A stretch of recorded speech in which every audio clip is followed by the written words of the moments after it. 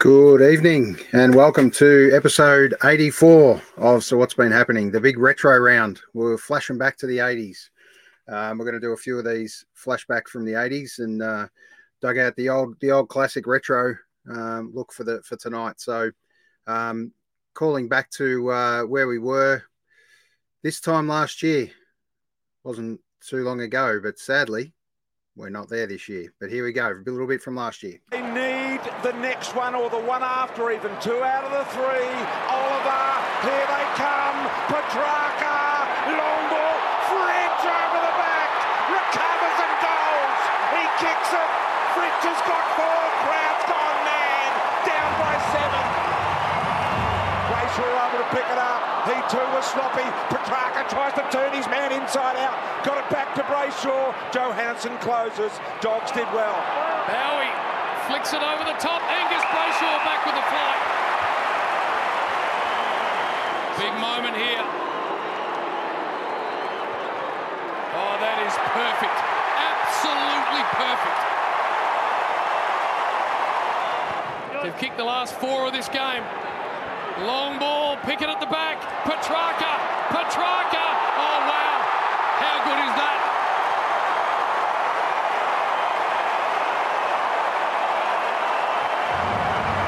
Christian Petrarca, no way.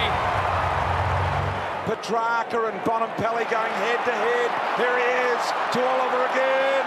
This one will be a big one. Sparrow to make it a 3-goal, 3-quarter time lead. He's got it. Melbourne are up by 3 goals on the eve of 3-quarter time.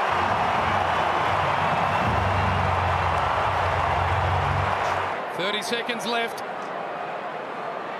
Little one from Viney. Surely not another one. Handball to Oliver. Streaming through. Bang! Bang, bang, bang!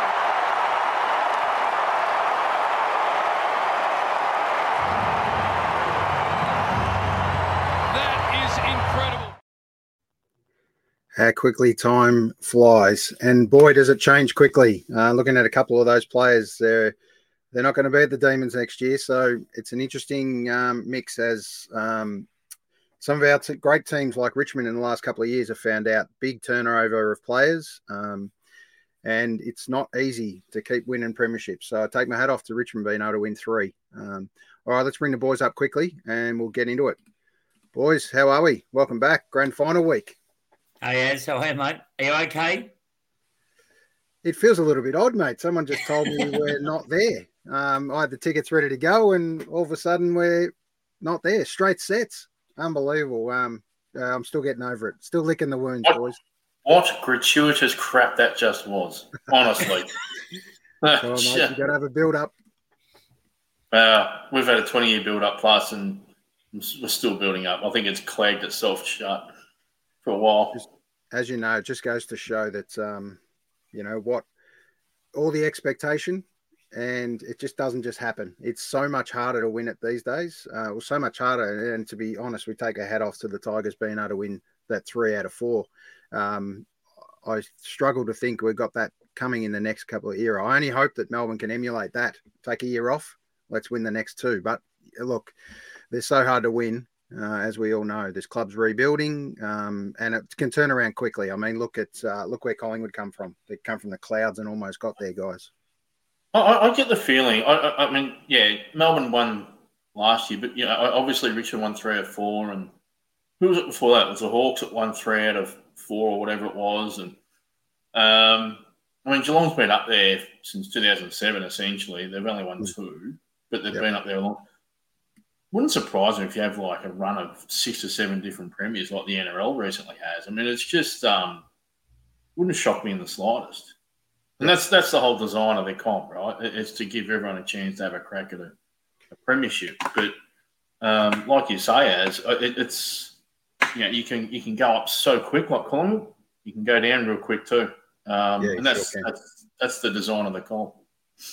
It is. Before we get in and talk footy, boys, just give us a little bit about where you've been this week, Lovey. I know you've out and about chasing music gigs again, mate, which is great to see. Yeah, I went to Ziggy Albert's in the Ballarat Civic Hall. It was an 8 o'clock start, and for this this Melbourne Metropolitan, man, it was quite a trip out there. But it was pissing down rain a bit on the way there. It didn't actually rain too much on the way home, thankfully. But I'll tell you, there's two things I took away from it. Ziggy Alberts is an absolute, at 28 years of age, I mean, he's a Byron Bay classic, but at 28 years of age, what a special talent that kid is. He's just unbelievably good. And I reckon if you've got you jump on Spotify, do what you need to do. But he is just absolutely brilliant. He's just, and he appeals to so many different age groups too. That'd be his thing. He's so laid back and pretty chilled. And the second part was I hadn't been to Ballarat of a night time for quite a few years, and I was pleasantly surprised. It actually wasn't too bad a place to be. It was, you got some nightclubs there that actually would outdo certainly the mighty Ringwood or out towards the old Monty or Greensboro. But I think Ballarat's tidied itself up a fair bit, and it was actually quite a nice place to be. So, again, if you want to get out to Ballarat, do some regional travel, do it. It's these places are picking themselves up as we go. I think it's really good. Yep, absolutely. And Cuz, the week for you? First week of school holidays, mate. So, 2 days in. So a man of leisure again, as Jody and you would both attest to. Some say I'm always a man of leisure, so nothing really changes. But got a list of little things I need to do between now and I think October the 3rd when we go back to school. But look, good to have a break. I caught up with a bloke that I love, I know today, and also another mate. Just good to reconnect with some friends you haven't seen for a while. And just, look, the main reason I started the show was to help people who were struggling through COVID and that sort of stuff. And it's good to speak to a couple of people about that and just being able to just listen to someone and be an ear and a shoulder thing to lean on and give support, which I think our podcast has been able to do for a lot of people. So it's good to be able to give back a bit. Sure. Well done, mate. Yep. Good call. Good job. Nice of you to come on as the Grey Wiggle tonight too, mate. Fantastic effort. After was recently appointed, we might put you in on that. So my week. Sorry, mate. If I could, before you talk about your week, if I could save goals like the Grey Wiggle, mate, I'd definitely take the mantle. Absolutely, great effort it was, and it was nice for the Wiggles to even acknowledge that. So, who knows? You could end up a Wiggle after all, cuz. My week, obviously the 2 midnight all shows, but then backed it up on the Friday night at the Music Bowl, which I hadn't been in the Music Bowl in a few years, and saw Even, great friends of ours, Ash Naylor, and Hoodoo Gurus headline, but Dandy Warhols played second, who come out from the States, and this is another gig that's been rescheduled 3 or 4 times. And Hoodoo Gurus, talk about a band that's still absolutely at the top of their game. They've got a show coming up at Croxton, not that far away, so make sure you put yourself down on that one. But they were unbelievable, so I haven't got any footage of that to play, but great gig. And then tomorrow night, just a quick pump before we get into it, Wolfie and Davey Lane from the Pitches, free gig at the Gem tomorrow night. And then Thursday night, heading towards the public holidays, we've got Dallas Crane and Casanovas and Andre Warhurst, which are going to play the corner. So if you can get along to that one, make sure you do. So it's been a big week in footy finals, boys. This terrible wet weekend we just had for the Northern Footy League and a few other leagues. But the Demons wasn't all bad for the Demons overall, because there's just a couple here to quickly chat through. The SANFL, the Redlegs, the Norwood Redlegs, who I thought as a kid got up. Are you trying to hold on to that? Yeah, Come absolutely, on, mate. You got to take them where you can, mate. You got to take them where you can. He is clutching big time now. Next, it'll be the Bentley Football Club in the Southern Footy League as well. They won a premiership on the weekend. If there's any more Demons out there, mate, we'll take them all. So you've got to coached by Jade Rawlings, Norwood Redlegs too. There you go. And we can't forget the Casey Demons, who lost 1 game for the year. Amazing effort. I can forget them. Yeah, against Southport. Southport Sharks. So interesting to see that VFL kind of league spread. What did you make? What did you make of that comp, Aaron? The 21 team comp. You play you play each other once. Yep. You know what? I didn't mind it. I actually don't mind it. Yep. It goes back to a little bit to the old VFL. Yeah, that's right. I just wish they played. I just wish they played before, as much as they possibly can before an AFL game. That would be ideal. But they've at least got their own teams, and Southport adds a bit of differentiality, just like Port Melbourne does and Werribee does. I didn't mind it. But it seems to work, doesn't it? Like from the games I saw during the year, yes, obviously Casey and credit to them on the great year they had, but there were times when the lower sides beat the top sides as well to at least gave a contest. So that's what you want. And sometimes when you've got a comp that large, people find reasons why it won't work. But across the board, and I know quite a few people who went to watch it, and it seemed to work. Yep. All right, what we're going to do is we're going to talk winners for a second. And we talked about how that era of the Richmond Tigers, how good that was. And obviously Eddie Zammit, good friend of the show, still preaches to me that the year he didn't put the T-shirt together was the year the Tigers didn't make it again. So he's got to lift his game. He's got to have that T-shirt done early for the Tigers to make it. Didn't do a Demons T-shirt either, so we got rolled out as well. So, but just on that, we've got a good special guest that we've had on the show a couple of times and a good friend of the show as well. We've come across this young, well, not so young anymore, but we'll still call him the young man, Matt Cronin, for the Pat Cronin Foundation. Through unfortunate circumstances, Matt has been a pioneer in rallying clubs together for an awareness of still something that's so relevant in today's society. So we're going to bring Matt up. We're going to have a quick chat on how things are going with the Pat Cronin Foundation and also his love for the Tigers, obviously, and sadly, another year off for the Tigers. Welcome back, Matt. Good on you, Aaron. Thanks for having us, boys. How are you, mate? Yeah, very good. I thought I'd better put my official gear on, and it's a real losers' corner tonight, isn't it? It's fantastic. Well, yeah. How many? I'm just looking at the screen now, Aaron, and it'd be fair to say that those on the right hand side haven't had a tasted victory in a final for a fair period of time. What are we up to? How many days? Have you got that clock working? Whatever. It's We'll have to get back on, Matt, and it's been a short stay, but thanks very much, Matt, and all the best for everything. Yeah. You know, it's so irrelevant, Matthew, thank you. And it will be Matthew when you make comments like that, not Matt. The other thing I will say is I cannot wait, once we actually win a final next year, all those social media websites, they can just piss off. They can just go away, your whole 6,400 and whatever days, and see ya, bye-bye. Yeah, I'd like to think when we win our next final, we actually win the flag. That'd be the ideal. Yes. Well, look, I mean, here's a bit of trivia for you, boys. Up until Saturday, this will be good. Up until Saturday afternoon, just remember who the last team was that won a grand final at the MCG. Okay, right? Mighty Tigers, record winning margin, I think, or pretty close to it against the hapless GWS. So, since then, we've been all everywhere.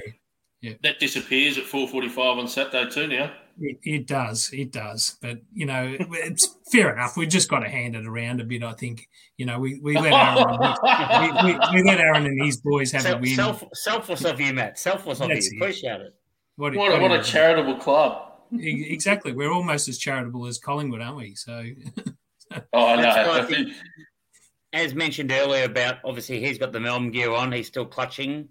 You're obviously still clutching as well. Love his loyal to the Bombers. I've gone with nothing, the great wiggle look, because our side's got no identity at the moment. So I'm not sure where we are. So I'll just go with this, the neutral colour. So see, Cuss's glass half empty. Whereas I can't wait for us to win the flag next year. When we actually have a no-name coach signed on, and when we have that ghost of a CEO, whoever that might become, I don't know. That's okay. Sometimes dysfunction works in your favour. That's how I'm going to look at it next year. Sure does. Anyway. I mean, sadly, the Bombers, no CEO, no board, no coach. Still got a captain. We have got a captain, absolutely, and we just hope for everyone's sake that the Bombers can turn it around quickly. No one wants to see a club in that bigger trouble. Well, there's been a few, but yeah, don't worry. There's plenty that do want to see it. There's a few that are pretty happy about it. The optimists and football lovers obviously don't want to see the Bombers down for too long. That's fair. So, that's fair.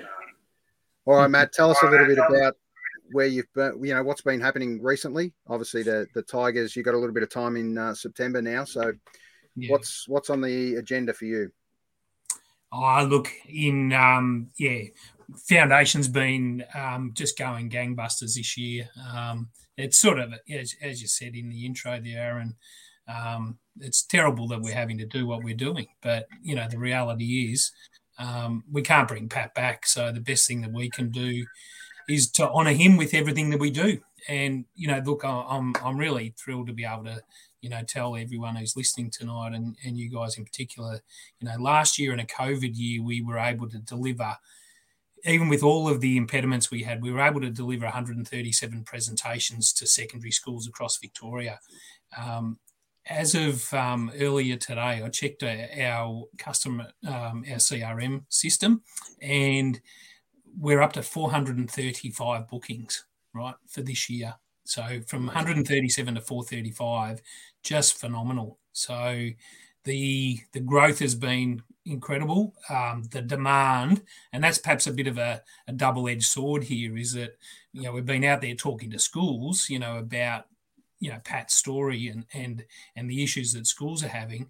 The fact that they're actually asking for us to come out, is a bit of a cry for help. So, it's a good thing that they're calling for help, but it's also a bit of a sad thing that they're calling for help, because clearly after 2 years of lockdown, the resilience levels of our young students is not great. Glenn, you're probably seeing that firsthand in schools. Yeah, for sure. And that's why, you and I have spoken a couple of times about it, and obviously we're keen to get you to come out where I'm working at the moment at Oakley Grammar, because it's just... Look, I think kids are amazingly resilient, but it's also, as you said, it's great to give them that sort of reminder of just it's easy to make a poor choice, but it's also easy to make the right choice as well with the right sort of education information. Yeah, and that's what we're about. And I guess this is where we try and position ourselves a little bit differently maybe to others. And, we've got that be wise message, as we say. So it's a real positive affirmation. So really trying to empower young people to make the right decisions, give them the tools to let them make those choices. And, look, even at an AFL level and up until, I'll say, last Saturday afternoon, I was absolutely credited with Collingwood's resurgence. There's no doubt about that. I'll take all the credit, all right? And in fact, humble. Very humble. No, in fact, but I'm doing that on Pat's behalf, right? Because beautiful. And no hint of a lie. Earlier in this season, we actually did a presentation at the Collingwood Footy Club to their senior playing group, and here I was going into enemy territory, right? Fair to say, going into the old AIA Centre, I think it's called now, after however many reincarnations. And anyway, we did a presentation, and that weekend, Richmond was playing Collingwood. So, as I do when I, present at a club, I'll say, "Oh, good luck for the rest of the season, except for this week," right? Because and Richmond towed them up, if you remember. After that game that Richmond beat them, they went on that massive winning streak. So I can only put it down to, Pat's story and the Be Wise presentation we did. And, those guys, you could see something there when we went and presented to them. Incredibly generous with their time. Robin, is not a lot of people know this, but Robin's actually a Collingwood supporter. She grew up in the shadows of Vic Park, just as much as my dad grew up in the shadows of Punt Road. So, quite. The players were fantastic, and the one that really surprised us the most, who spent a lot of time with us afterwards, came up and wanted to give Robin a hug, was Jordan De Goey. So, Yeah, really good group. You could sense something was going on there. A lot of connection, which seems to be the thing. I think Melbourne definitely had it last year. Richmond had it for a few years as well. And, those clubs that are connected and, you sort of sense maybe something was going to happen in Essendon last year, but went off the rails for whatever reason this year. But, I think connection is a massive thing, whether it's at a school or at a footy club or just in life in general, to be connected. And this is, what you do, boys, with this podcast is great because it's reaching out to people and giving people a connection to know that they're part of something and there's people out there who can look after each other. Appreciate those kind words. Thank you, Matt.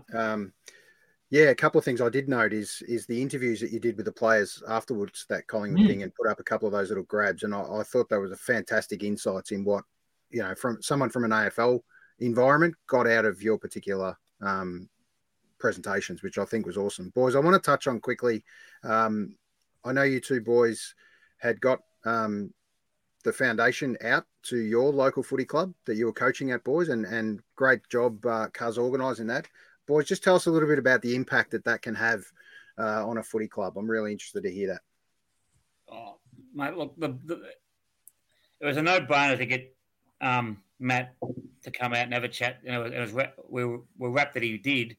Just the boys, and we know what young men are like, but the moment that they started presenting and talking about the foundation and what they wanted to do and what their meaning was, the boys were there in the palm of their hands, listening intently, and even sort of the weeks after it and coming up to it. Like our senior coach said, yep, fantastic, get them on, get them in, have a chat. And the boys loved it. And they came up, I know they came up to me, and I'm pretty sure, like Lovey can speak for himself in a minute, but they were really impressed. One, that you'd come out and speak to them, but also they could relate to everything you said. Obviously not the loss that unfortunately your family's gone through, Matt, but just being in that situation and having that split second to make the right call, make the right choice, and listening. They didn't speak too much and give much feedback, but in the weeks afterwards, when we got a bit of time to speak to them one-on-one, the positive influence was definitely there. And mate, I'm forever in your debt for the friendship that I've now got with you, but from the club's point of view, like Lily, they were wrapped to have you out there. Good on you, mate. Thanks. Yeah.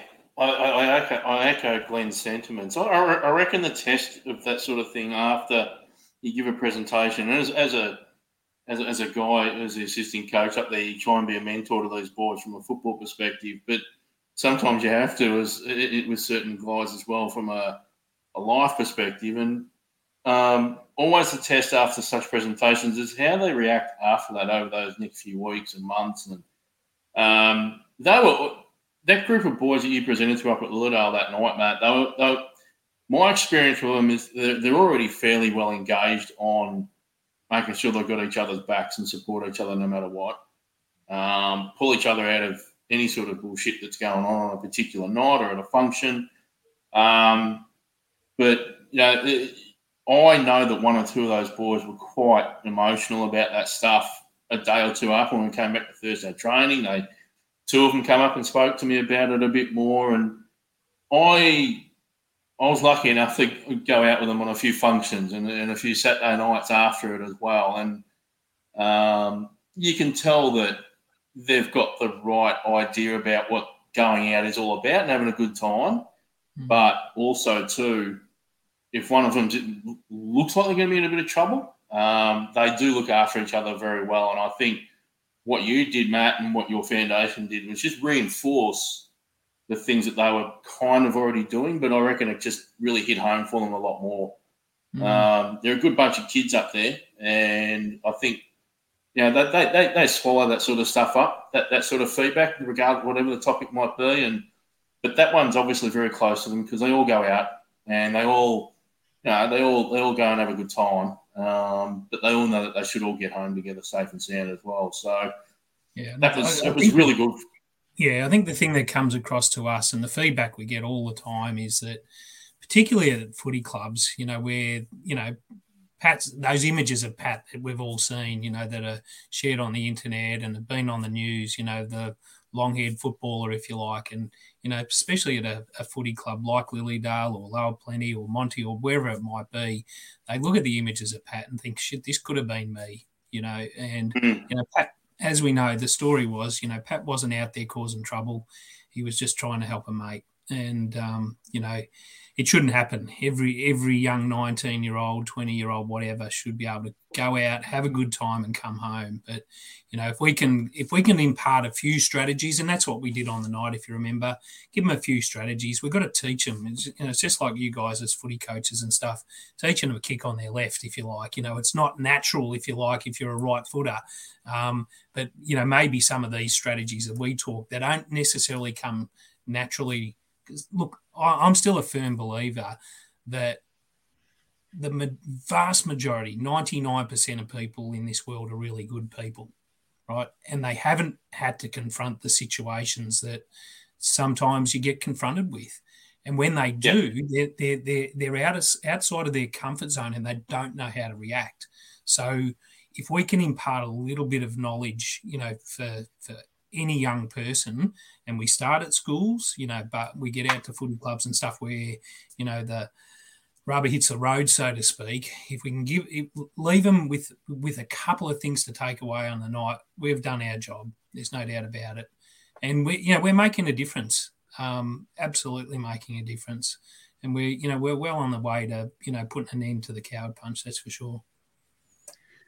I don't know if you were going to mention it, Matt, and you'll probably present it better than I will. But the other thing I've got it on my phone is your app.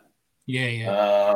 And I've had it since the night you came, and awesome. That's actually really cool. No, but the fact that it goes through conflict situations, be emergency wise, heading out for the night. There's facts. There's support for everyone when you jump on that app. So it's Headspace and call emergency hotlines. You've got your merchant events. I've still got the big burgundy beanie. It's fantastic. Bloody warm too.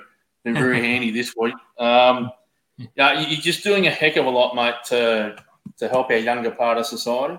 And, even blokes my age, if I'm going out with them, I've got to be aware as well. So thank you. It's just what you're doing, mate, for that part of our society is just absolutely brilliant. Well done. Yeah.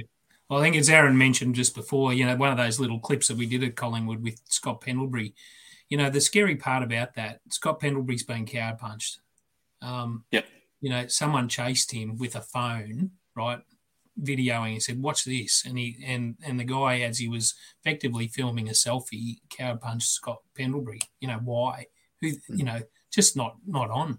And then Still Sidebottom comes up to me and has a chat, and he said, my brother was coward punched 2 weeks ago, and just that 000 message, Alan, that we said, if you get hit, call 000.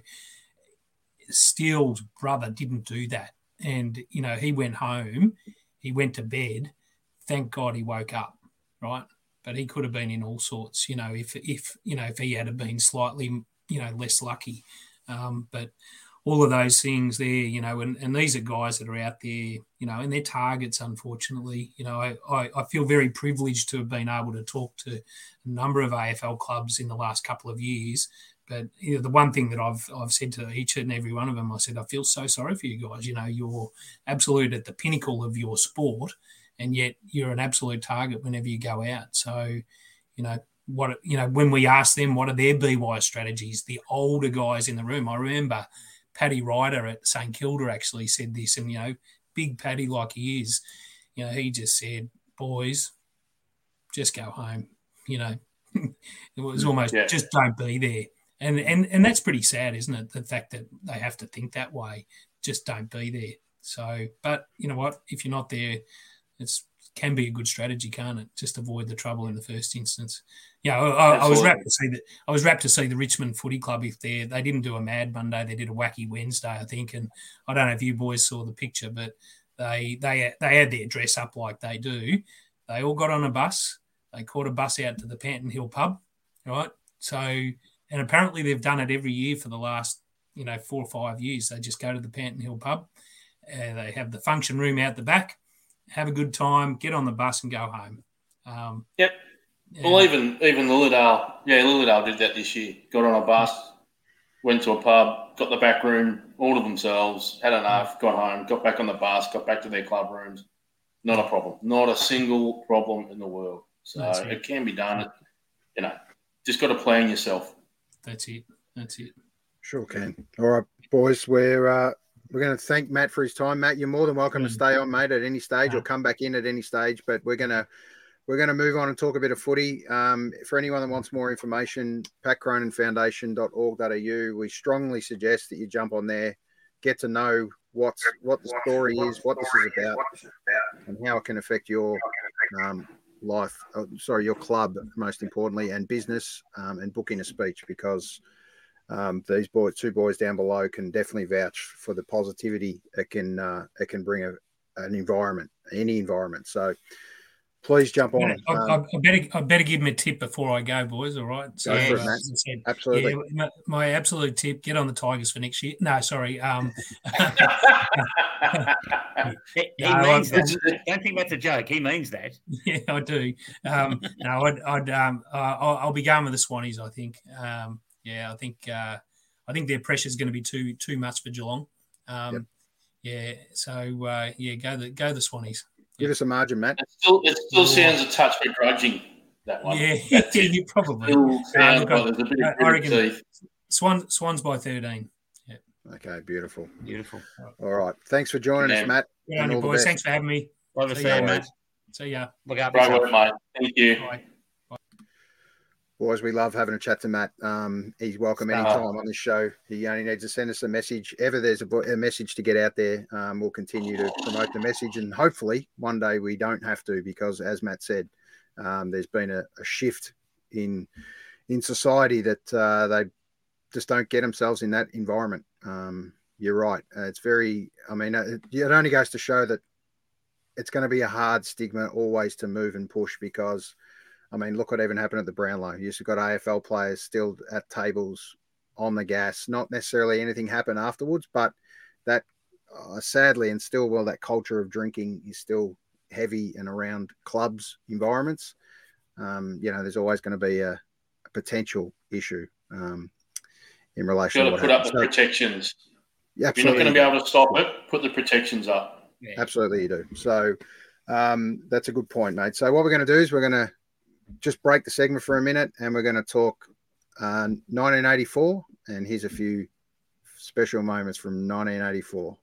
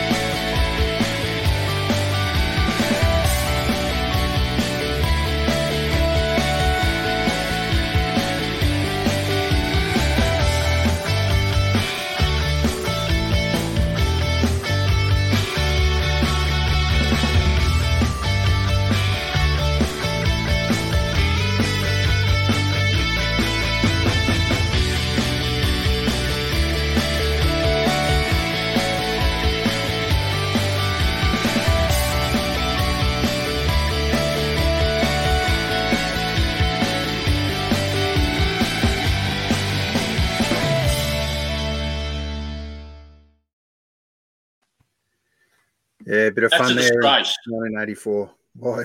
That's a disgrace. There's not a single photo of you know what. How dare you? That's okay. How dare you not give us anything? That's okay. We're going to talk about it because you know what? Like the 89 grand final. Cousins Classic. Like a dim sim. Cousins Classic. It's what the crowd come to see. Cousins Classics. No doubt. Geez, Glenn, I tell you what, please make up for Aaron's oversight, please. It's very concerning when I'm working in a school and look at some of the photos I see of myself. It's just a little sidebar there, but yeah, we'll come back to that another day. We will. Righto, Cuz. Kick off. Talk to me. Big week this week, as we know, AFL Grand Final. I've gone to the well, and I've gone with my top 5 AFL Grand Finals. No particular order.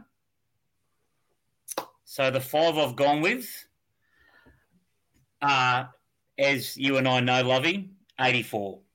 Breaking the 19-year drought, Bombers and Hawthorn. Here we go. Drives Hawthorn back into attack, knocked on by Brereton. Pushed out by Wallace, still goes after it. They won't give in Hawthorn, still fighting it out. Full mark to them as the ball goes down there, but a mark to Danaher. Into this quarter by just on 35 inches. There's the siren. Essendon winning their first flag since 1965, and the final scores Essendon 14-21, 105 to 12-9, 81.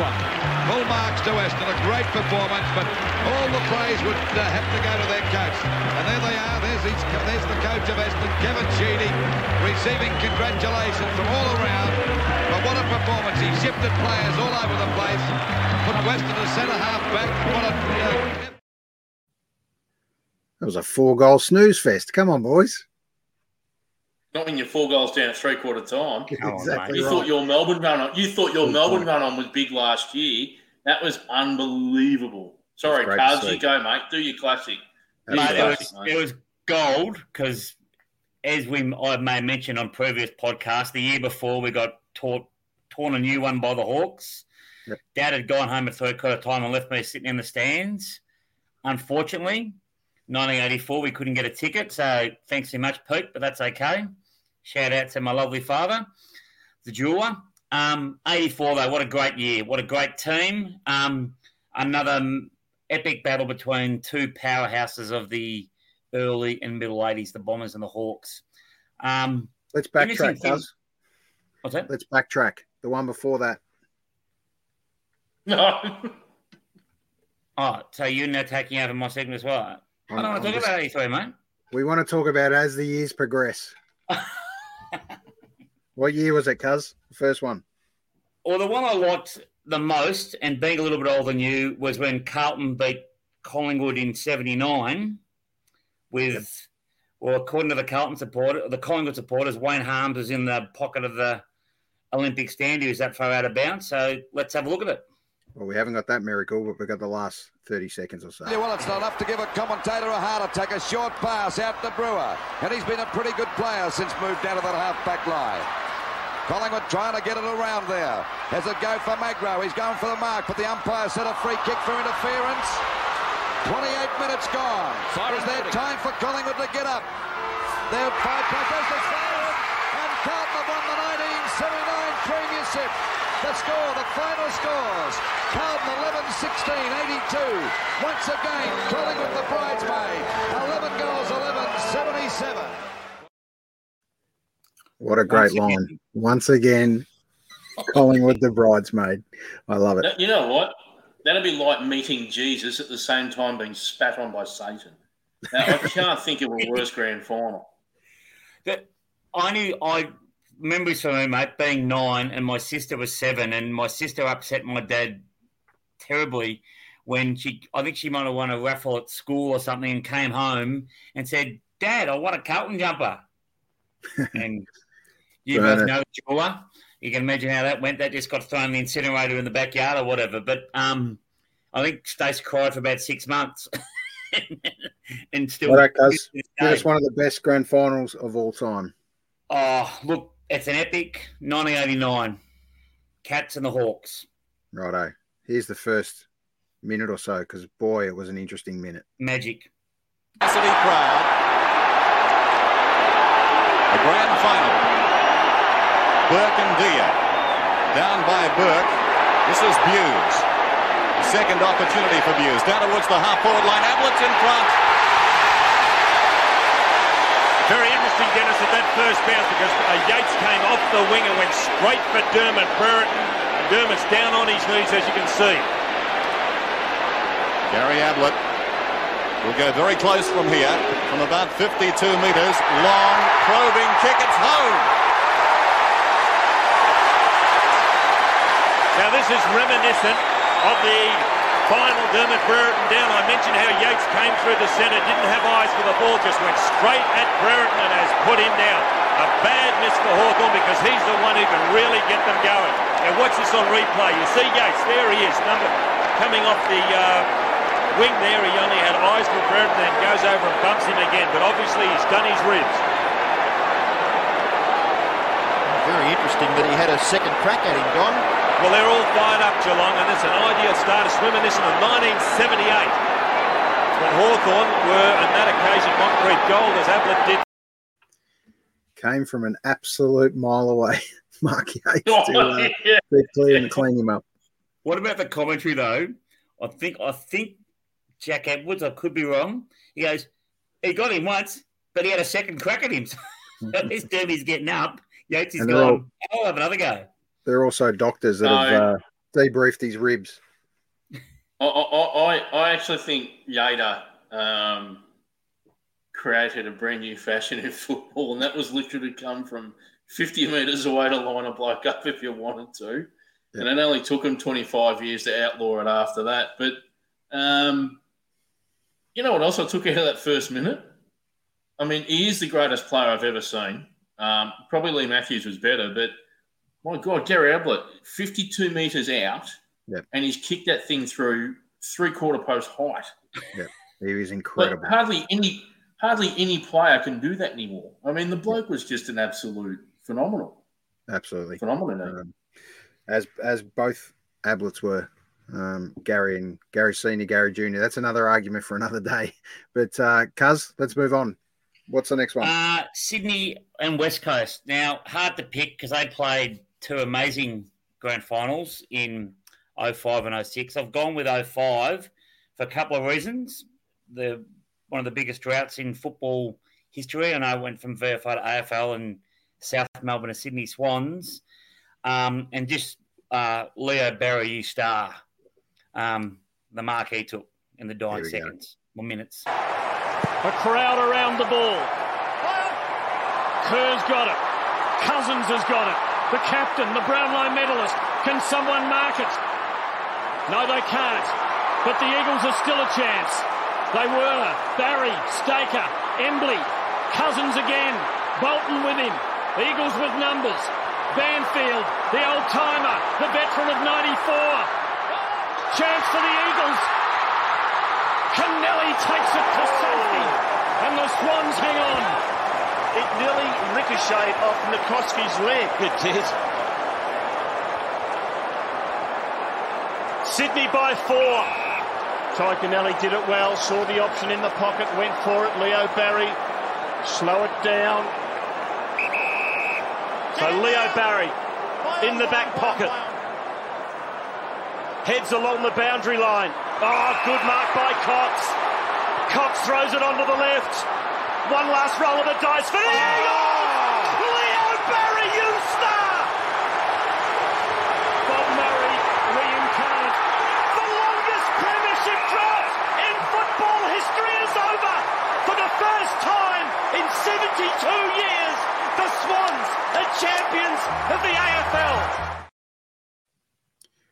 Well, that still makes me tingle a little bit. What was an absolute great era. Just those couple of years there. It's not a whole era, but it's a couple of years of an incredible rivalry those two teams had against each other. I think we'll see that a little bit more in the next few years. I was really hoping that day that Sydney would win, obviously for the drought, but you know, West Coast had, and in case people haven't picked up on now, I really don't like a collective bunch of wankers in a particular footy team, and West Coast were wankers back then, and it was so nice to see Sydney put one over them. Since then, Sydney have become the wanker team, but that's okay. What a great grand final though! Like that went back and forth all day. It wasn't just a team came back in the last quarter. Those two teams didn't give more than, I think it was 2 goals for the whole game. And it was the same the following year, I think, too. So, great choice, Cuz. If you look at that last minute, like obviously that amazing mark, but where he came from to take the mark, but he was also involved in 2 bits of play beforehand as well at centre half back. Then he was involved in the one that went through that Kennelly ran through for a point, and then he also milked at the clock a little bit when Kennelly kicked out from full back. So 4 real big moments. And in one of the greatest grand finals we've probably seen in the last 20 years. And your last one, Cuz? Close for 3 quarters. Pies and the Cats. Oh, excuse me. We'll have a glass of water. Different choice. Different choice. They'd broken their long sort of not winning for a while earlier. More with when Scott took over from Thompson. Like a lot of people said, he's been handed a great team, all that sort of stuff. Go to the division, mate, and see what you think. Look, good game of footy. Tight all day. It's very interesting, Cuz, because that's not the one you told me. Didn't I? That was one of the honourable mention. Hang on. That was an honourable mention. Hang on. You sure about that? You're never wrong. Oh, you are the Billy Brownless of our podcast. Seriously. There you go. We're going to roll the tape on another drought. Oh, hang on. Sorry. No, I apologise. No, I do apologise. That was an honourable mention. I do apologise. Just added that bit, mate. Thank you. The other biggest drought, other than the Demons, was the Doggies beating the Swannies in 2016. Sorry, Aaron, you were correct, mate. You can roll that vision, please. Here we go. This was big. And it was also against someone else. Good kick. Gives Pickett a chance. It's over. It's all over. The drought. The damn wall is busted. It's 62 long years. McLean will kick virtually on the siren. He misses, but they don't miss out. Their day, their year, their joy.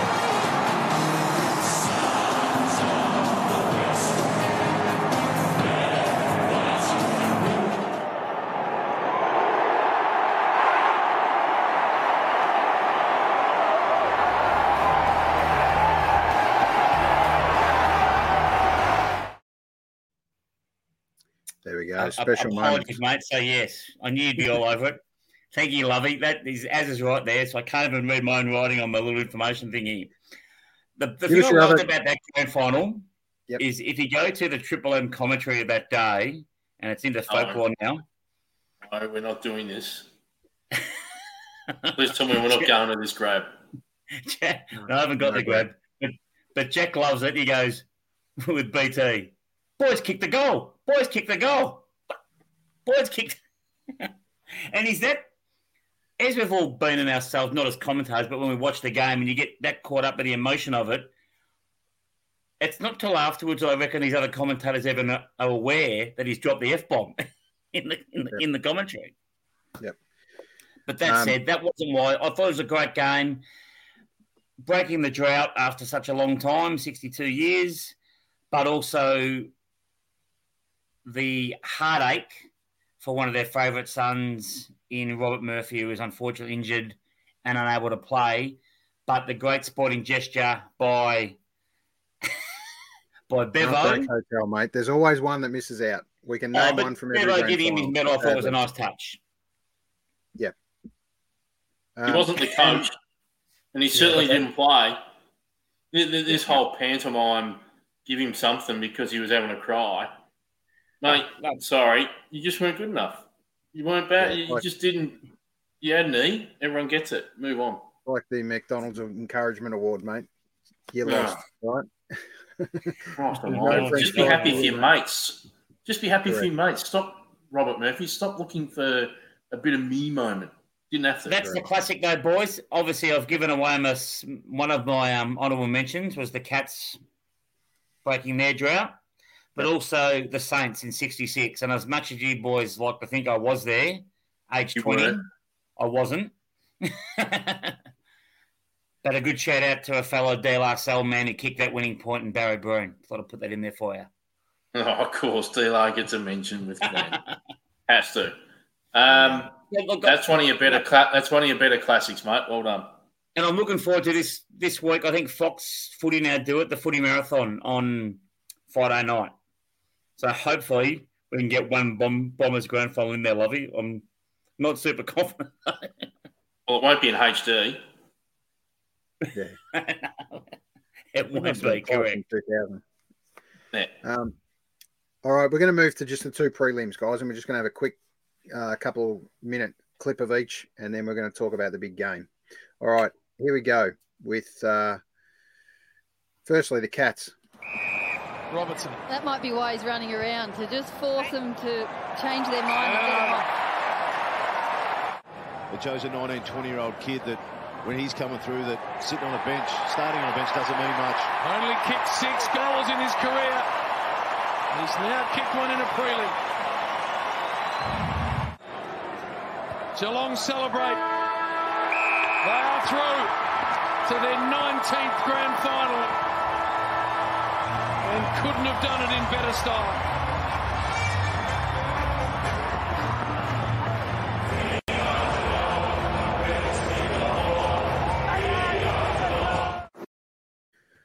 Now, I know, boys, it was a bit of a snooze fest. We all know after the amazing finals we've had up until then.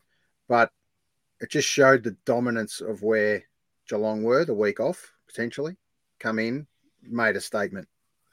And a big statement too. But then again, there's Brisbane, who were arguably out on their feet for almost the entire game. They just couldn't get a run on. So just interested in your thoughts, boys. Where did Brisbane just drop off? And how good do you think this Geelong team is? Cuz. Oh, look, I think Geelong, as you said, Geelong were just clinical. Like everything they did came off. Now, there's an element of luck to that, but there's also an element they're all on the same page. They just know what everybody else is doing in their side, and their systems seem to work no matter what the opposition is.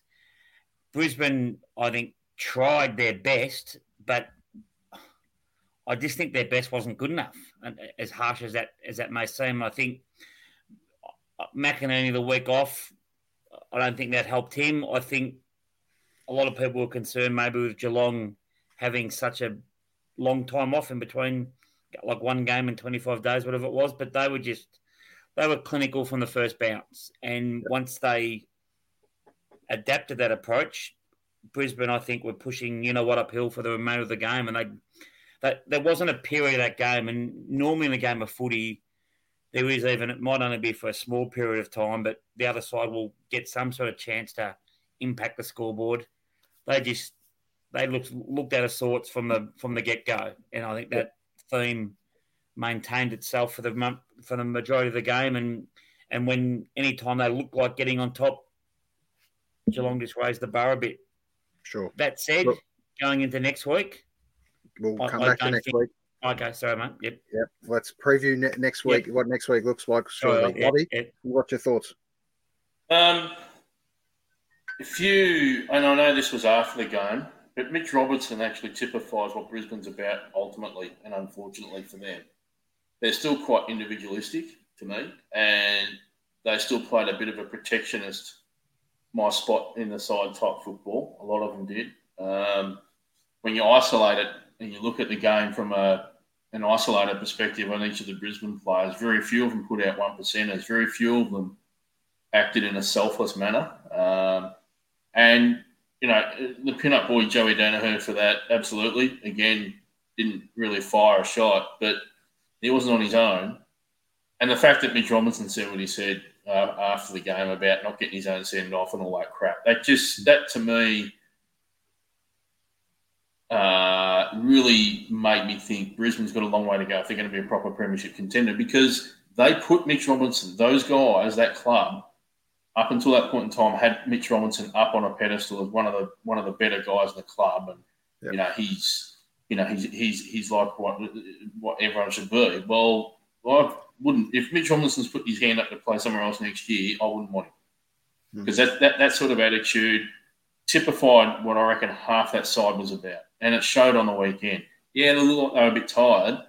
You know what? You get through a game a lot easier if you actually work hard for each other, not just yourself. And they really were quite individualistic in the end. And you could see Lockie Neal just, mate, someone help me.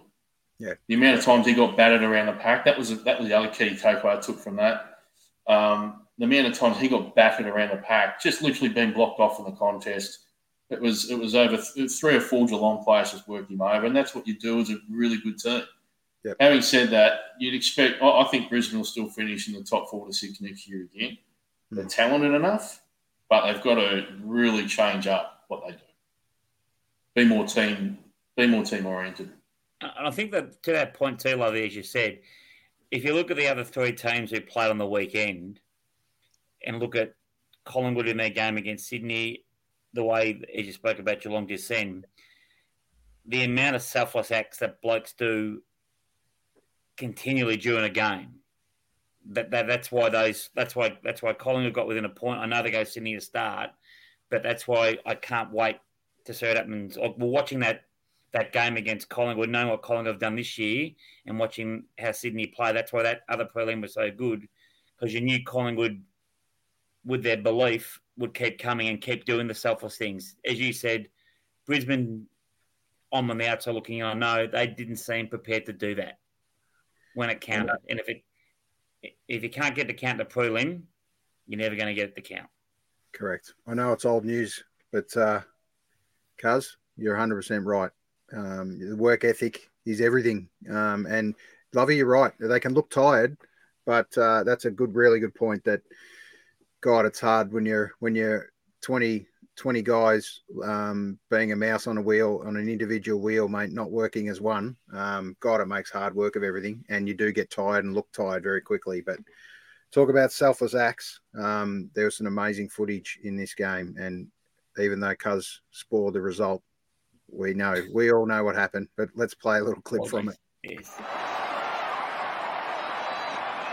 Bouncing, bobbling, crisp in his 200th, bouncing over the top. Who does the football favour here? McInerney needs to get rid of it. Does. It's going to go through for a minor score. And the Swans, the Bloods, will play in the last game of the season. One of the best games of football you'll ever see. It's the Swans. And the Pies Cinderella story finally grinds to a halt.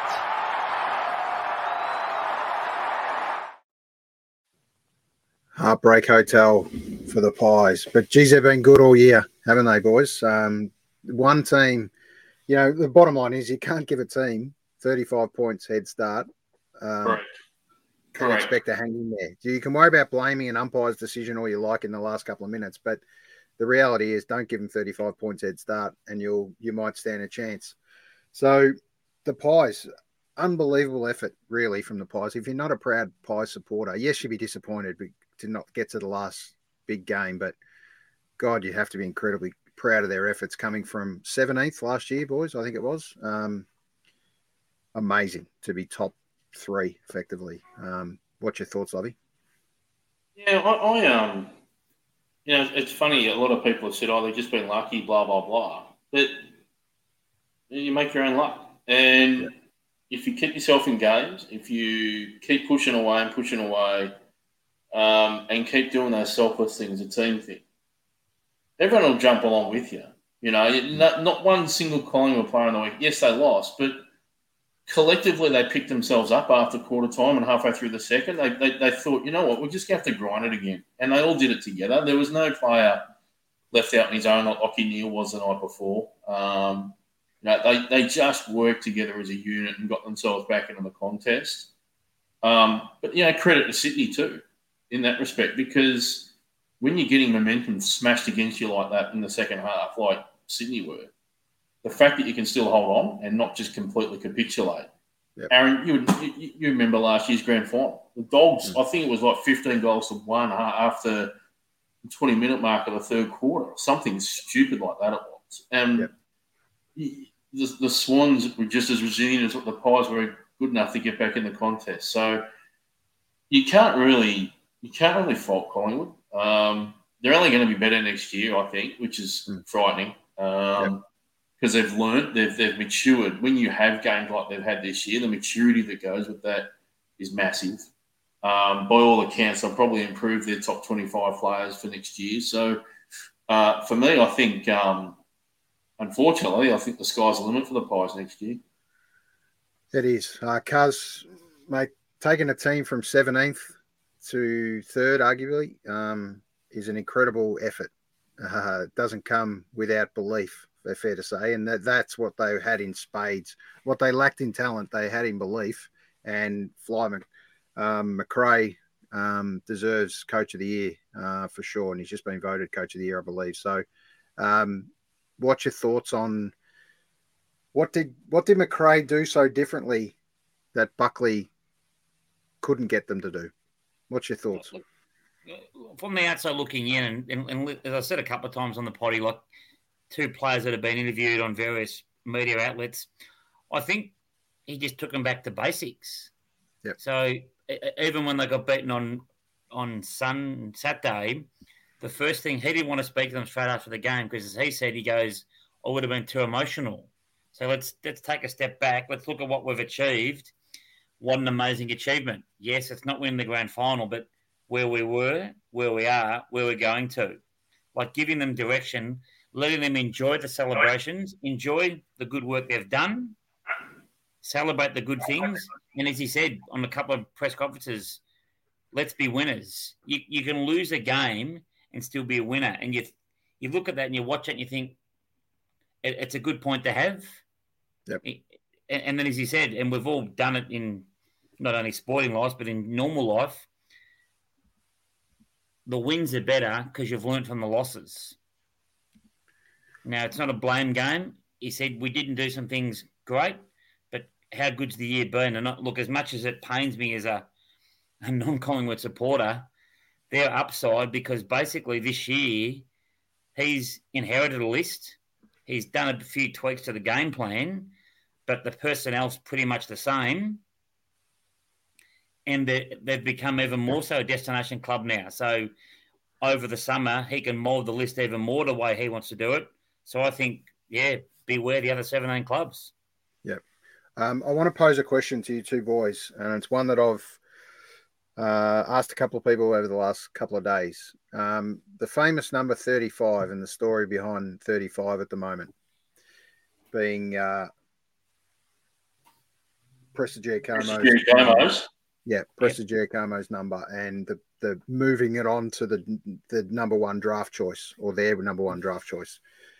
Obviously, the son of Peter Daicos, one of the sons, has got 35 currently right now. The question is, boys, what's your thoughts on, do you hand it on and keep that tradition going? Or does he have a right to say, I'll continue to wear this? What's your thoughts, boys? I'm interested. Lovey, where do you sit on it? Up to the club. And I think it's up to, if the player wants to hold on to it, you're going to have a good chat. I mean, the player's not bigger than the club. And I think that, if that was what was agreed well before he got to the club, which it was, he would be understanding of that. Obviously, he's got every right. He can ask, do you mind if I keep the 35? Can we make it perhaps a different number? Yep. The club may change that. I mean, that's the thing, right? All this stuff's a club thing. And if a player wants to ask the question, he can. I actually don't really have a position on it. I think, obviously it's a little bit different with Darren Malane's number 42. But, again, not every club would do what they're doing with Darren Malane's number.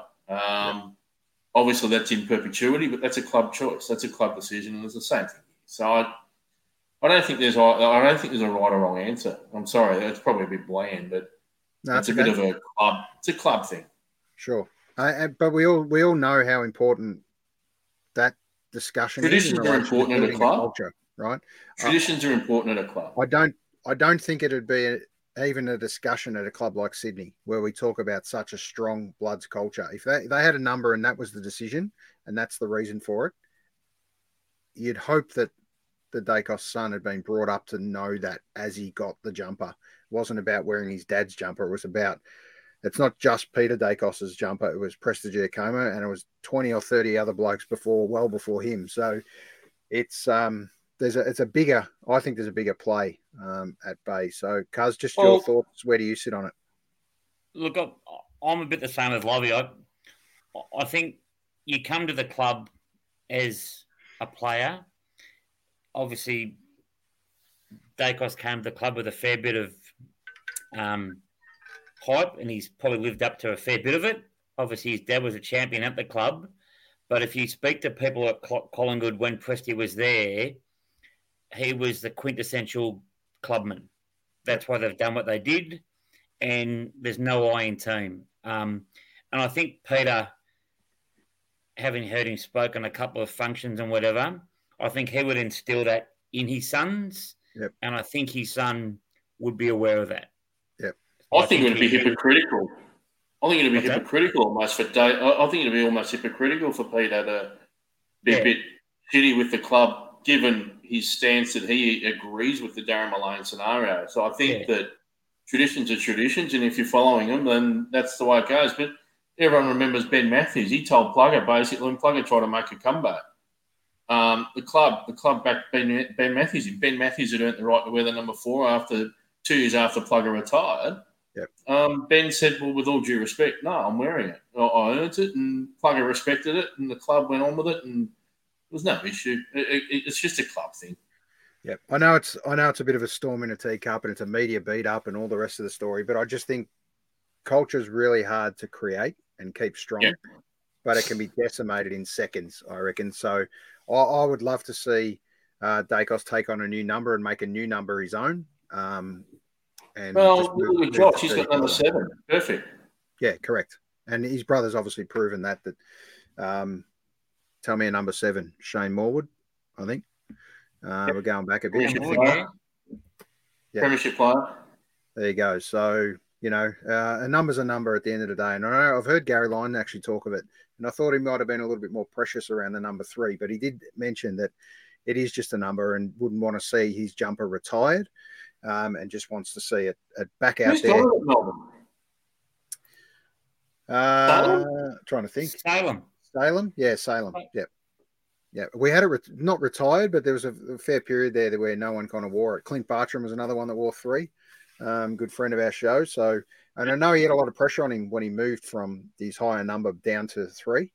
There's a lot of pressure on him to be, not necessarily be Gary Lyon, but we all know the footsteps you've got to try and walk in when you've got such a great number. I'll tell you what, at Essendon we've got 2 jumpers, I reckon. It's the number 5 and the number 18. The players that have worn those 2 numbers over the years at our club, good luck to the next group of boys that have it. So, Debbie Smith retired, Hurley retired, so the 2 most iconic numbers at the football club right now are up for grabs. So it'll be interesting to see how they're filled out. No, 32 and 27, boys, is great numbers for the Bombers. Look, Justin Blumfield was good and Alessio was good, but they weren't Timmy and Simon, mate. They're just the dynamic duo. You can't go past them. The interesting thing too with the Daicos thing is, like, obviously Darcy Moore's playing on that side, and we know what a champion footballer Peter was, Braylon Millis at 2 different clubs, Collingwood and Melbourne. Just the pressure that comes with being the son of a champion, and then, like, you look at Sauce, like, father and grandfather wore the same number. Yep. Just interesting how some sons choose not to, some sons, and as you said, Lovey, it can depend on the club, and I'd like to think it was a club thing, but I suppose it's just interesting how some players like, I'm happy to wear Dad's jumper, and Darcy Moore has from sort of day dot and worn it with pride and worn it. His dad would be very proud, but just how other sons choose not to wear the same number as their dad or whatever. I think, as we know, it's availability at the time too. Generally, I think it's a no-brainer if it's not available. Generally, the player just walks into a new number, and a lot of the time they don't then switch up their number. But Sunday night, boys, I know it got moved. It's normally a Monday night tradition, the Brownlow, but we were lucky enough to see it on Sunday, which I thought was great. Personally, I thought it was a little bit more relaxed. Still seemed to drag on, mind you. It felt like about 10 o'clock and we were still in the round 12 or something. Did Gill get a bit like today? I still felt like today was Wednesday for some stupid reason, but that's all right. Yeah. Funny how those kind of nights you bank in on years and years of Monday nights forever, as far as we're known. And it was an interesting one, controversial one, some say, but I think an absolutely worthy winner. What a legend. And Patrick Cripps, what a way to top off a beautiful year, great year, and show the power that he's going to create at the Carlton Footy Club. Not too many took votes off him, to be fair to say, at Carlton, but here's the last minute of the Brownlow. Carlton. A. Chera, 2 votes.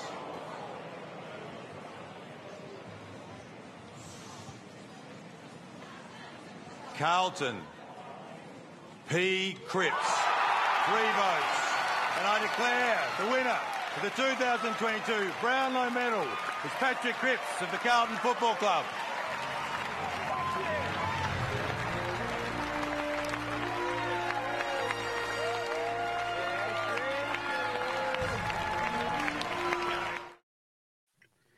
So, boys, Patrick Cripps moves into esteemed company, as we all tend to say. And I think the old C.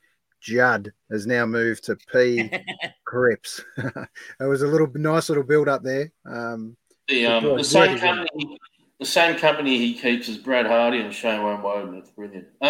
Look, tough on the man. You are very harsh, Alan. Oh, stiff shit. I hate Carlton with a passion, but geez, that man's deserved something from carrying that club for so many years. Yep. I love the fact he won it, and you know these wankers that have jumped on about he should have been suspended in round 21. You know what? Rules are the rules. The process is the process. You know what? Don't hate the player, hate the game.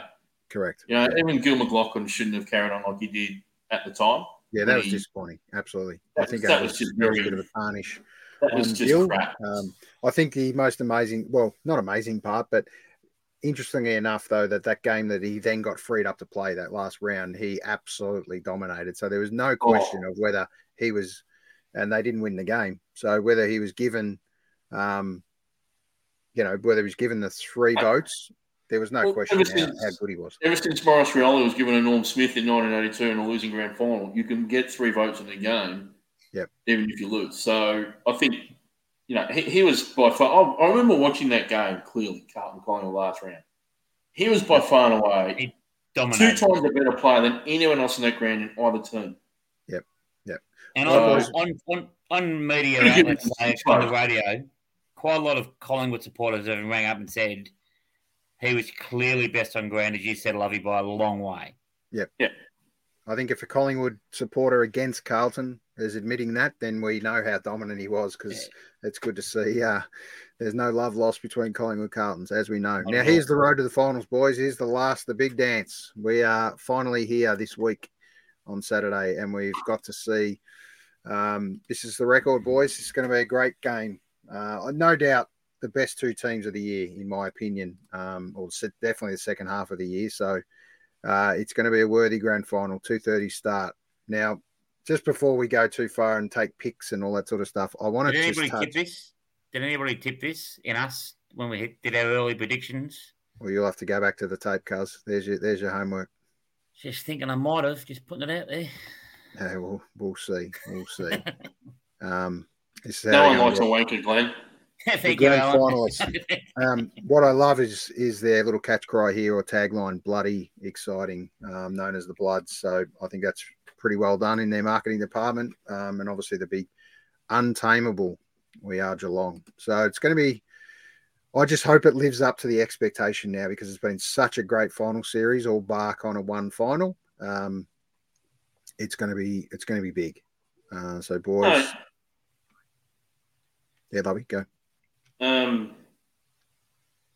If it was any other team, I'd almost say they spent their petrol tickets last week. Like if it was any other team that played that prelim, they spent their tickets, they're done. But this Sydney team, I just get the impression that they're not going to be tired. This notion that Geelong love the fact that Collingwood and Sydney went to the wire, don't think it's going to mean too much. I mean, at best, they're probably just going to have a couple of captain runs during the week, and that's been about it. Yep. Buddy's playing as well as he has for 2 years. I don't see lethargy being an issue for the Swans. I see the thing that'll do the Swannies in is probably experience, and that'll be it. It'll be more the emotional stuff that some of their very young players, in comparison to the Geelong players, might not handle the occasion, particularly after halftime, quite as well. Sure. For me, I've got the Cats by 21 points. Yep. But it's as even as it gets at 3/4 time. I think the Cats might just pull away a little bit at the end.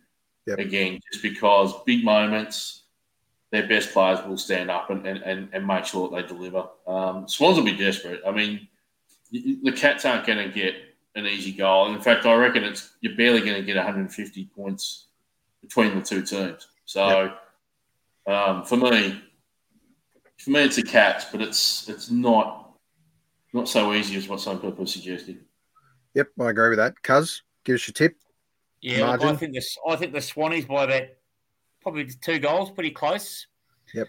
My only caveat on that is Sam Reid, just for the role he plays, is just bringing the ball to ground. I thought he was really good in the game on the weekend. Yep. And look, I think having a young side for Sydney, but I think, look, they're probably the best side in the comp at bringing in young blokes, teaching them the culture, teaching them what AFL standards are, and getting them on board that pretty early. And I don't think they'll be overawed, but as we know, we don't know until the day. And look, I think Geelong have been dominant, but they've had 15 wins in a row, the Cats, and without wanting to sound like a glass half full person, they're due to drop one. So were Carlton when they won 16 straight in 1995, mate. What's that? So were Carlton when they won 16 straight in 1995. They were due to lose one for about 6 weeks straight. They should have, apparently they were meant to lose to us in round 22 that year. They smashed us. They were, but I just think as much as you can only beat who you played, I think the encounter that Sydney had against the Pies will stand in good stead for this week. I think the easier game in terms of their body would be good for Geelong, but for terms of the pressure, and Sydney will bring the pressure early, I think Geelong are good enough to deal with it, but I don't think they'll deal with it on Saturday. Yeah, look, I think the Swans, their young bodies have actually shown that they've taken that resilience of the hard bumps, tackles, pressure week after week now, and I just don't. I think they got one more week in them. They're not going to tire, but I think it's going to be a 3-point thriller with the Swannies getting up. So I'm hoping for a close one. Obviously, as a few mates and good mates of ours, Rusty from Electric Mary, mad Swanee. He's confident. Justin Nunn on the other side. Good friend of ours as well. Come on the show a couple of times. He's a mad cat. And he's confident. So great to go in confident. Fair to say, as a Demon last year, I was nervous all the story, but we had been there for so long. So these are 2 great clubs, no doubt. So we wish them all the best. It's going to be, let's just hope that it lives up to everything we expect, and don't hope that it is a blowout. It was great to be on the winning side of a blowout last year, but the spectacle component after 3/4 time kind of all got lost with the grand final. So we move to the biggest questionable part of the grand final, which is always the entertainment. Now, have they chosen right here, boys? Robbie Williams to lead the show. Why do we give so much of a shit about this? True. I just get sick and tired of this debate every single year. Like, why do we have it?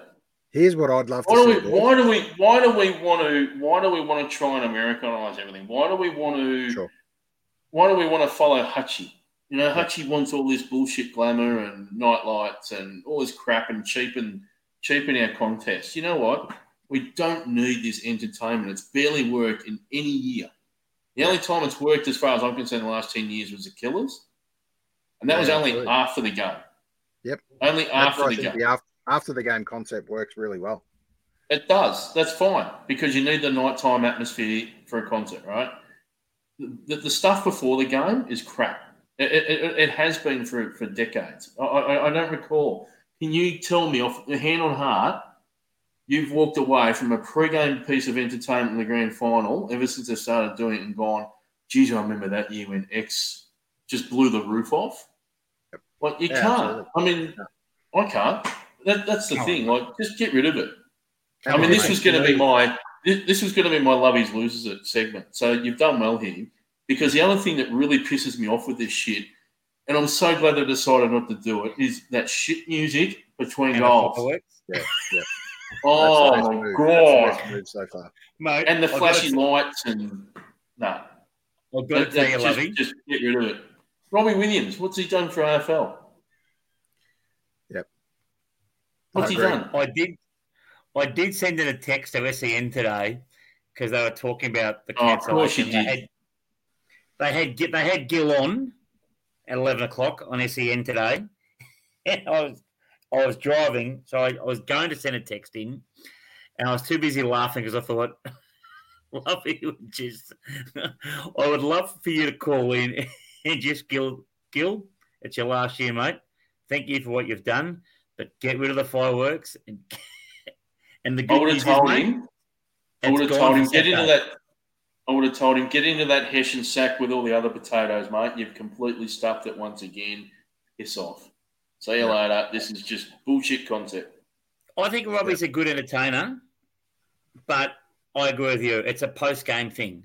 During the game or before the game, like halftime in the grand finals when you go and replenish your beer or do what you're doing and whatever, it's. Why can't we play the reserves before the seniors on grand final day? Absolutely. What was wrong with that? I would love to see the TAC Cup played first. Yeah. You get there in the morning, TAC Cup's on. They get more people to it that day than they do normally anyway. Correct. I think the VFL grand final then should have been played, and then we go into the AFL grand final. Absolutely right. Absolutely spot on. The last time I heard that spoken about as to why they didn't do it was in relation to, and again, it's the show of the precious world we now live in, or just say it's 10 degrees and pissing down rain on Saturday, or player welfare and the state of the ground and the spectacle of the sport. No, that's bullshit. It's a winter sport. we played one game at an Icon Park in the wet the other day for the VFL, and it wasn't a great spectacle. But you know what? I remember 88 when we got absolutely belted by the Hawks. It was pouring rain that day, mate. As a supporter, you're just enjoying the day regardless. But the only reason now they're not playing it before the seniors, before the AFL grand final, is because of this bullshit entertainment crap. Yeah. They'd rather put that pus up instead of having purest football being played beforehand. Well, how good was it? How good would it have been? Yeah. So just pretend Melbourne played last year at the MCG, right? You had Casey on before Melbourne. Casey would have started at 11:50 in the morning, and they finished at 2 o'clock with a premiership. All the Melbourne supporters would have got there happy as you can be, and then they would have watched Melbourne annihilate the Dogs in the AFL grand final. How good a day would that have been for Melbourne supporters in general terms? Like that's just that stuff is what should be brought back. None of this music shit.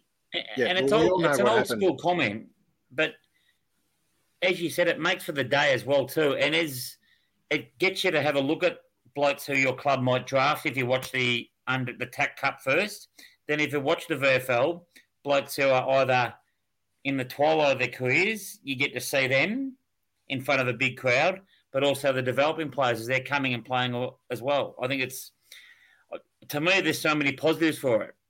And the negative they say is, as you said, Lovey, is, we've got to have the entertainment. Well, I think sadly, it's never going to happen. But you're 100% right, Lovey. You talked about the Killers was the best after show that we've had in modern years, but also the Killers performed in the pre-show kind of entertainment, grand final entertainment or halftime, which was absolute rubbish because it was during the day. It doesn't work. Yet at night it worked a treat. So we should just be doing an after show function, which is everyone on the ground again and the bands are on, then it's a big celebration. That works. Do they still put the retired players on before the AFL grand final? In a what do you call it? I think so. In the Hiluxes going around the bit. They still do that? I do think so. There's going to be a hell of a lot of bloody Hiluxes out there this year because there's so many retirees. I think more than most years. It just seems that way anyway, and so many retiring champions at the game. So, boys, we've got the tips. They're in. That's a lock. It's hopefully it's an exciting weekend. That's for sure. Any last words before we wrap it up? Norm Smith. Well, I have. Now, you two are in the gun with me. And Dave Cosma, who's been inconspicuously quiet the last week or so as well. It sounds like, hang on a second, we're going to roll with this because this sounds like it's a What's gonna make our friend Lovey mad today? Lovey loses it. Lovey loses it. Lovey loses it. Yeah. Put you on the spot, Lovey, but I think we've got a segment. Yeah. No, look, it's part 2 from last week. Let's face it. You guys have had a week to stew on this. Still going. And you're still shit mates. As far you're just a bunch of bloody pretenders in my brain now. That's it. The fact that you can't make the effort to get to my house just for a barbecue is just beyond a joke. It's I've never known anything like it. And what's even funnier, and we gave Glenn a hard time about this offline, guys, but Glenn, you're in the gun. You could have given a couple of us, shut up, it's my segment. You could have given us the heads up you were going to go to a certain grand final this year, the Northern Football Grand Final. You chose not to. You didn't let a soul, just didn't let any of us know. And that was highly disappointing. Just an acknowledgement that you're going. Would you like to meet us there? That would be ideal. But the fact that you're choosing a fucking caravan over my brand new barbecue, my brand new home, is just an absolute disgrace. And Aaron, you can do your family thing down at the beach anytime you ever want to, mate. This is a once in a lifetime. Free piss, free food, free TV, and you're just deciding not to. I just think you guys you're as shallow as it can possibly get. I have got an offer for you. I have got an offer for you, Lovey. I have got an offer for you, but we'll talk about it off air. So come back, lovey-dovey. This is your home now. Come back, lovey-dovey. This is your home now. Sick of that fucking thing too. All right, boys. Norm Smiths, before we finish, who wins the best on ground in the grand final? I'm going to say Papley because he'll kick a handful. Yep. Perfect. Lovey? Question without notice and with notice now. I'm going to go Cam Guthrie. Good player. In a winning or losing team? Well, I said Geelong by 21 points. So You did. So it'll be interesting because there's no doubt if the Swannies win by 3, Cam Guthrie can still win the medal. So if I'll tell you what, if Guthrie gets 30 plus, Geelong win. Simple as that. He is their engine room now. Yep. Yeah, I think for me, I'm going to go with the big Budweiser that we all want to see with a Norm Smith around his. You're such a cliche. Seriously. Absolutely. For the spectacle of the fact that he's owned last week, and hopefully I just hope he owns one more. And interestingly enough, the press release that came out today mentioning one more brought out very nervous Swans fans thinking he was going to play for one more game. Yeah, the question is, what do you reckon it is? So the question is, what's the one more? As we just touched on, I do believe it's in a year extension. He's signed for one more year. Yep. The question is, does he go round one more year if they win the premiership, or does he say, "Boys, that's enough. I've had enough"? I'll back Buddy Franklin, and if he has said that, he will do it. He's been that the whole way through. Yeah, I think he's been true to his word. I agree with you, Lovey. Yep. It could have been one more kid. It could have been one more. Could have been one more. Like instead of 1.1 million for the year, it could be 2.1 million for next year. Yep. I mean, one more. It could have meant a lot of things, but no. He'll if he says he's signed on the line, then he's done it. That's it. He'll play next year. Yep. So I think he does play next year, and they attempt to go back to back. There's my little philosophy against the Demons. So let's see. But here we go. So you're telling me there's a chance? Yeah! Rolling them all out tonight. And thanks to our show sponsor, Gaz, Global Pizza. Thanks for hooking up that deal for us, Gaz. Look after us, boys, on grand final day or eve. Go on. How's he looking after us? Where's mine? Cuz is going to deliver it personally. Oh, nice. GF Day. Looking forward to it. Has he still got the Prius to deliver it in or not? What's the go? Prius. If you're going to pop my car, at least pop the right car. I've got rid of the Yaris, and I now drive a... Oh, the Yaris, sorry. Yaris Prius. Come on, mate. Hello, the sponsors, Toyota. All right, boys. That has been the AFL Grand Final edition. It's an exciting week, no doubt. Thanks to everyone that's been involved. Show episode 84, and thanks to all these people that have come on. So what's been happening? Have a good week, boys. Enjoy the game. No doubt we're going to exchange some messages. See you, boys. Go Swannies. Enjoy.